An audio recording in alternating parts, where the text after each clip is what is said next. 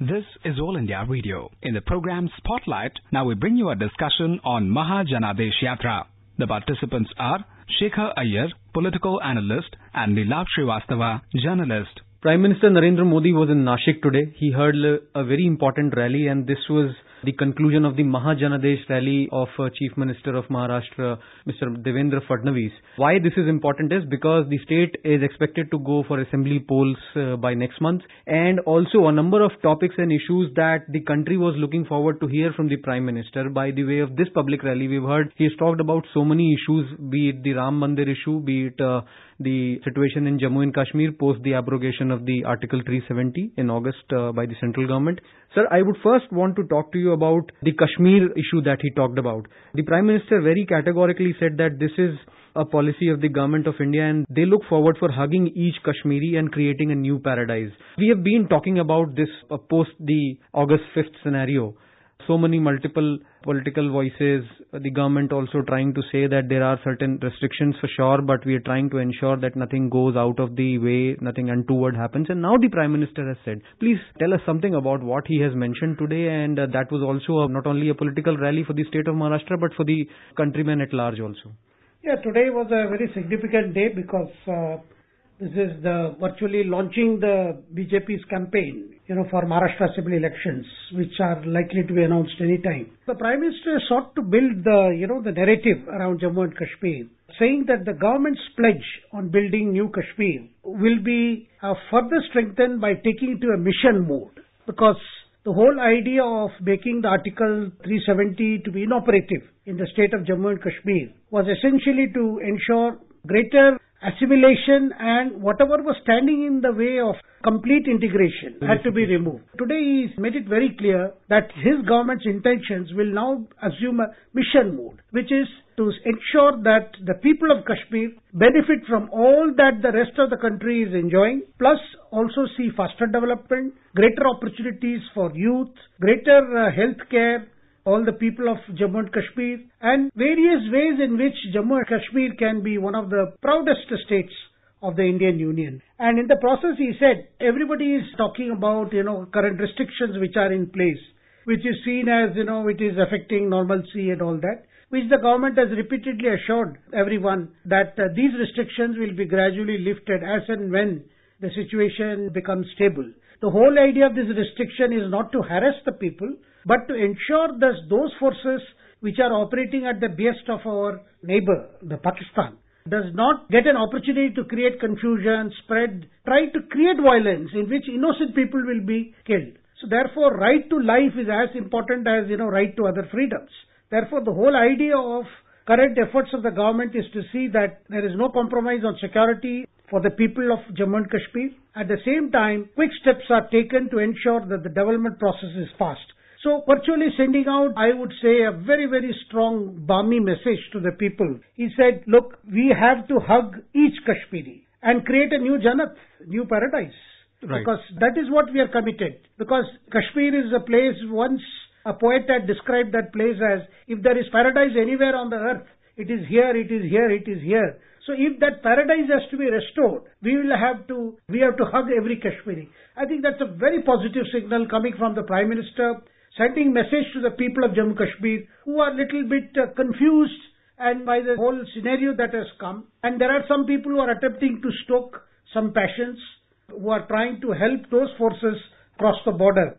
Of course, our security forces are on very alert, because the whole idea is no innocent should suffer, no innocent life should be lost. But at the same time, the development process must go forward, and we have seen several new measures have been taken. Recently, the government announced direct purchase of apple because these separatist forces are somehow trying to disrupt apple procurement this season, warning farmers not to sell their apple, not to sell their produce.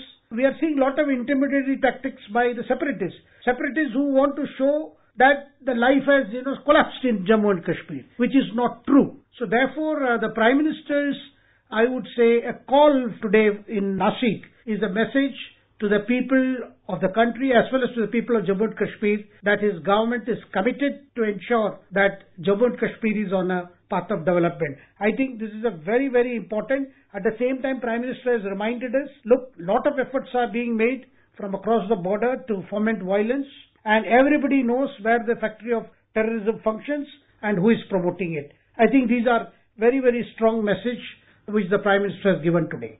He also mentioned about that their government will be taking new steps, as you said, that to assimilate both the regions of the Ladakh and Jammu and Kashmir with India, and also to usher in a number of government schemes that we all have understood that were not, probably because of the special status under 370, a lot of things could not be, the schemes could not go to the state. So now that his idea is that we'll usher a number of schemes, go the extra mile and ensure the assimilation, as you said, hugging the people of Kashmir, and ensure that development and peace go together. Indeed, because you see what has happened is so many years, many governments have tried to find a political solution. We have seen number of negotiators going there, parleys taking place. But the separatist elements were always keen on preventing any peaceful dialogue, any way of some kind of even any settlement. Their whole idea seems to be keep the rate of violence up so that ultimately the benefit goes to Pakistan, so that Pakistan can constantly raise the issues of violence in the valley as a proof of that India has not been able to manage affairs in the state of Jammu and Kashmir. So therefore, we know the designs of our enemies, we know the designs of these separatist elements, because these separatist elements do not care for the people of Jammu and Kashmir. They do not care for the women and children. In fact, when you hear that separatists are even now trying to disrupt normalcy there by asking the shopkeepers to close their shops by 10 a.m. in the morning, they are also preventing farmers from selling their produce. This is the apple pickup season. Now procurement will start now, and first time the central government immediately acted on this separatist threat and announced that NAFED will directly purchase apple from the farmers, pay them a good price.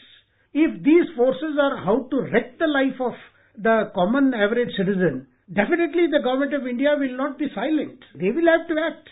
And so therefore, some of our people have not understood what is the big purpose behind the decisions that have been taken. After all, after 70 years, we have seen several helplessness has come into a system where people felt that we cannot do anything about Jammu and Kashmir. And it was found that this Article 370 was used as a kind of a wall. Everybody knew this was a temporary measure. But politics was built around this, and more effort was being made as if this is something of a do-or-die thing, which was actually a very false presumption, because after all, this was a temporary provision introduced much after Jammu and Kashmir accession to India. This did not come with any condition when Jammu and Kashmir was merged by Maharaja of Kashmir. So therefore, I think the government's decision, which has seen that now we are already seeing so many ministries are at work, working out some blueprint for the development, pending projects are being cleared, new avenues for opportunities for young people, because after all, these youth of Jammu and Kashmir were very talented people.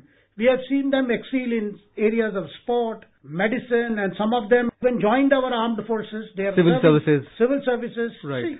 the people there can achieve.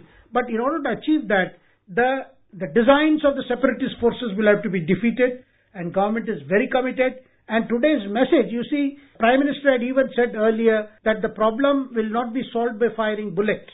It cannot be solved by firing bullets. And today we have seen that, as Home Minister Amit Shah ji had said a couple of days ago, that not a single bullet has been fired there. So if we can actually bring about normalcy and defeat the pattern and designs of the separatist forces, so therefore the people there should not feel alienated, because an attempt is always being made that the people of Jammu Kashmir are being not treated properly. But that is not true. Prime Minister's today's call that we have to hug every Kashmiri, and it is a challenge for the rest of India. Because today's address he said, look, when we give the slogan Jammu Kashmir Hamara Hai, that Jammu Kashmir belongs to us, it is also places a responsibility on the people belonging to the rest of India. They should also take that initiative and challenge to see that the people of Jammu and Kashmir enjoy the fruits of our independence, they enjoy the fruits of total full integration with the rest of the country. The Prime Minister also talked about very recently the government has completed 100 days in power of the second term. I'll come to it after that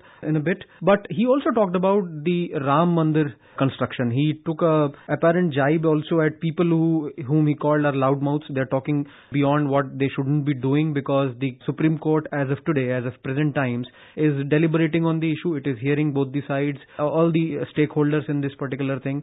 And that is why he mentioned that let's not get into these debates of what should be done and what not. The top court of the country is deciding about it.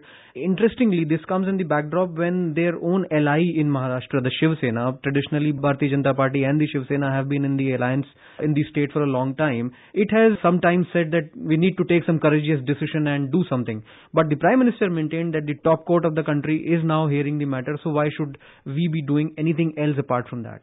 Prime Minister has very correctly tried to put down the tendencies among some people within the National Democratic Alliance, and there are some leaders even within the BJP who sometimes make all kinds of statements on the Ram Temple issue. When the Supreme Court has expeditiously taken up day-to-day hearing, we have seen one round of arguments have been made by lawyers representing the Hindu side, and now the lawyers representing the Muslim side are arguing. After that, there will be one more round of either side making their arguments and counter-arguments, and then there will be a final wrap-up of submission. We saw a day ago, the Supreme Court, particularly the Chief Justice himself, gave an indication that they wanted to wrap up the whole hearing by October 18th, so that they have a month to write the judgment, because the judgment will have to be completed before Chief Justice Ranjan Gogoi retires.